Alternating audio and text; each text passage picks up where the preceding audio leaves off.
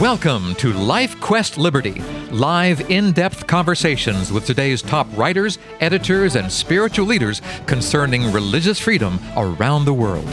On today's broadcast, we'll examine local and international factors that may be impacting your right to worship and obey God as your conscience dictates. I'm your Life Quest Liberty host, Charles Mills. Judge Roy Stewart Moore. Does that name sound familiar to you? It may, if you've been keeping an eye on the ongoing challenges to religious freedom in this country. Well, Judge Moore is at it again. This time, the stakes are even higher. Here to bring us up to date on the man and his new mission is Lincoln Steed, editor of Liberty Magazine. Lincoln, what's going on in Alabama? Well, you know, they say that history doesn't repeat itself, but it tends to cycle a little bit over and over again. And yesterday's story, a few years ago, was Roy Moore, Chief Justice of the Supreme Court of Alabama, really made a big fuss a few years ago when he brought into his courtroom, or at least into the annex of the courtroom, a large, as I remember, a several thousand-pound granite monument with the Ten Commandments carved on them. Mm-hmm. I could wish such a thing to put in my front yard. It'd be great. Not appropriate in a courthouse, in spite of some well-meaning Christians praying over it and howling in protest. That monument was removed on court order, and a little later, Roy Moore himself was impeached and removed. And I thought that would have been the end of him. Now, before we go any further, Lincoln, let's just revisit this for a moment. Why wasn't it appropriate? There are people listening right now who are going, well, you're right, 10 Commandments in a courthouse in this country of ours, this American Christian country. Why was it not appropriate? Anyone that's listened to us before knows that I've often pointed out the fallacy in saying that this is a Christian government. Mm-hmm. It used to be much more of a Christian society, and along with Roy Moore, we can decry the fact that it isn't anymore. Yes. It's more pluralistic as far as religion, and it's less observant as far as Christianity.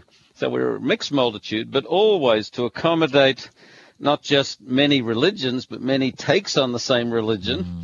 The government was consciously set up to distance itself from religion, but to support all religion. And I imagine, without doing any disservice to history, to say that most of the framers of the Constitution and the legislators of other years would presume that that generally would be Christianity. Yes. I mean, they clearly had a societal bias. Yes.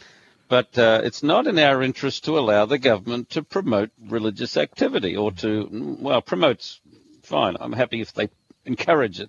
But it shouldn't be specific endorsement of religion. Yes. And I would be troubled as a Christian if Chief Justice Singh of the of the whatever state, wanted some of the Bhagavad Gita enshrined, or Pradesh, whatever, from another country, or maybe it's not a Muslim name. But, we wouldn't really want what some people would think would be foreign religious items there. But if you opened it up, that's the sort of thing that would happen. Okay. So it's safer that we practice our own religion and we keep our public officials from promoting a particular form, but hopefully, as public officials, whatever religious morality they held to would bring them to a higher moral level of public service. Very good. We're still waiting for that. Yeah, really. We've not noticed any correlation yet. So Roy Moore got himself into a lot of trouble by crossing that line of separation between church and state and dragging in this monument. Of course, it played well with those that don't understand the constitutional situation. They just saw it as an advancement of their religious and their faith view. And, I can't say they were bad people, but it was legally bad. And that's why he was impeached and lost his position. Now he comes back again.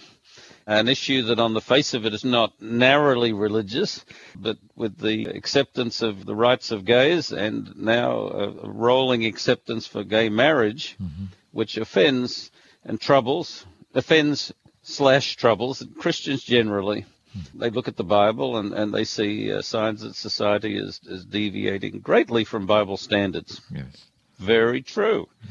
But a secular society has granted certain rights. And since he objects to these from a religious point of view, Roy Moore is now using his position as Chief Justice to say no matter what the federal mandate, He will not allow it in Alabama. Is there something in the water with Alabama? We had, back in the civil rights movement, we had Alabama. Now we have this going on with Alabama. If it is in the water, it's in the water that they used to sprinkle on the cotton fields. That must have been it. Because this is, I'm being rude, hopefully just facetious. Yes. But no, this is a carryover from the Civil War. There's no question. And any student of history knows that religion and religious justifications played pretty strongly in the Civil War on both sides. Yeah. And in the South, they justified not only slavery, but their whole lifestyle, as this was basic Christianity, misbegotten, I think. And then the big issue that was at play in the Civil War was states' rights. Of course, the states felt they had the right to secede, and I must admit I'm sympathetic to them. I think they had the right. These were sovereign states that covenanted together for a federal government. But whether they actually had it or not, it was settled by war. They lost. Yes. The national government that had been now salvaged by civil war, with all of its representatives, passed the 14th Amendment, which extended all of the protections of the federal Constitution to citizens of each state.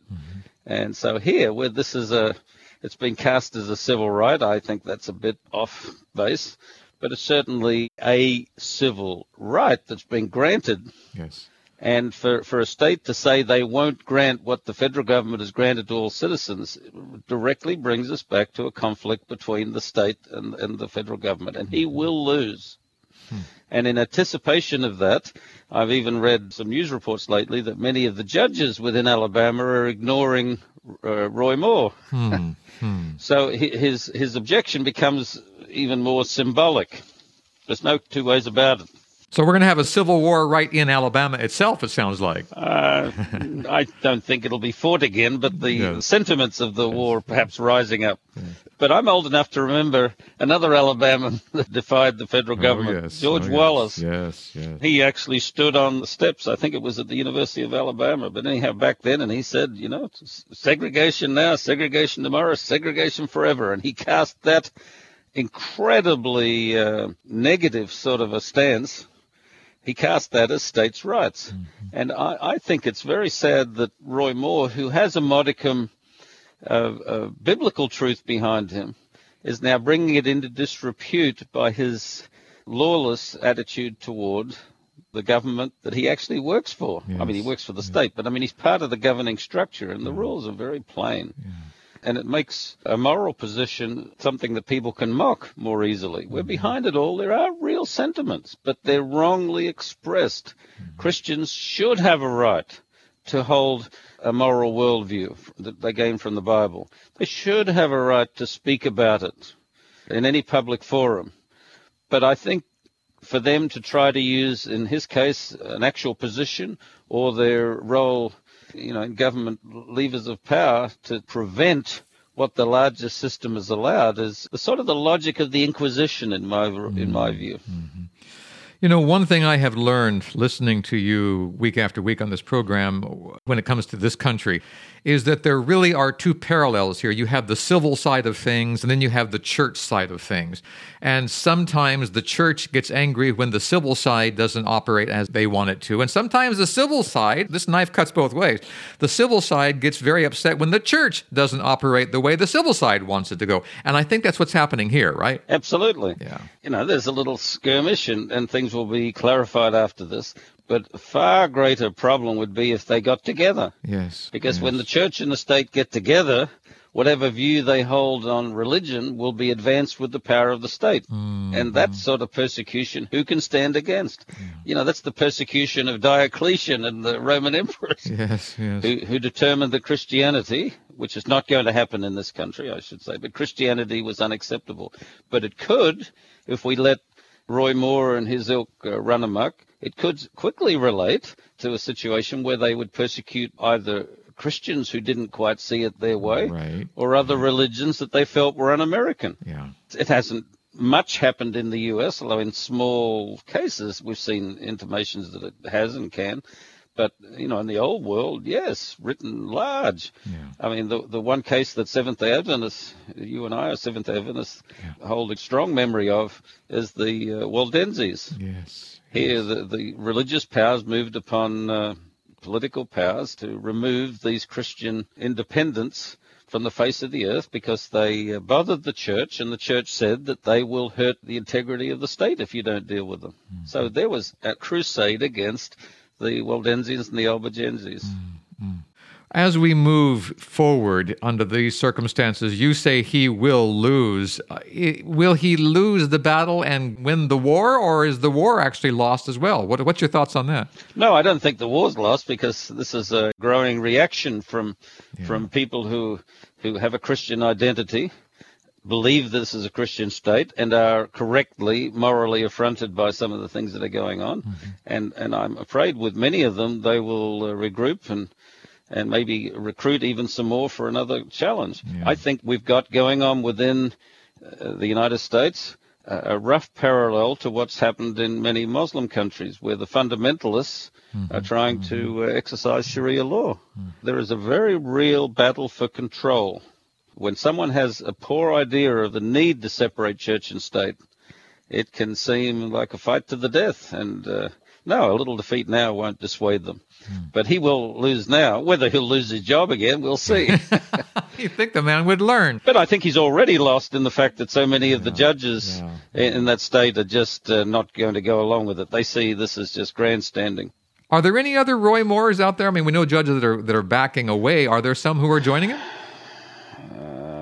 Not too many. Really? Okay. There are many reasons, but usually judges and other public officials are a reasonable representation of the society that they come from. And then we know that the law schools for many years have been pushing a view of law that is really not overly respectful of organized religion. Mm-hmm. Okay. Well, unfortunately, organized religion has not been really respecting the law either. There's a push-me-pull-you dynamic here. There's no question. Yes. And like all situations, even though one side may have a certain moral position that you could defend, in all battles there are things said and done that are not defensible, and it sort of gives some excuse for the other to act a certain way. And my argument, and you've heard it on this program before, is religion is very important to the life of human beings. But religion as an organized structure easily gets into the area of restricting other people, and we need more spirituality rather than organized religious either activity or defense of the structure.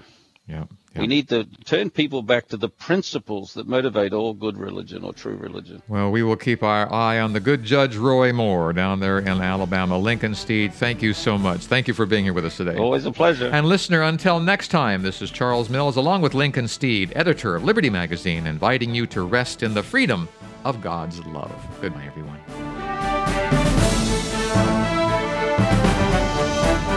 If you'd like more information about LifeQuest Liberty, call Three Angels Broadcasting Network at 618-627-4651 or email us through our website at 3abn.org. Join us again next week at this same time as we examine more of the threats and challenges facing your religious freedom. May God keep the flames of liberty burning in your heart today.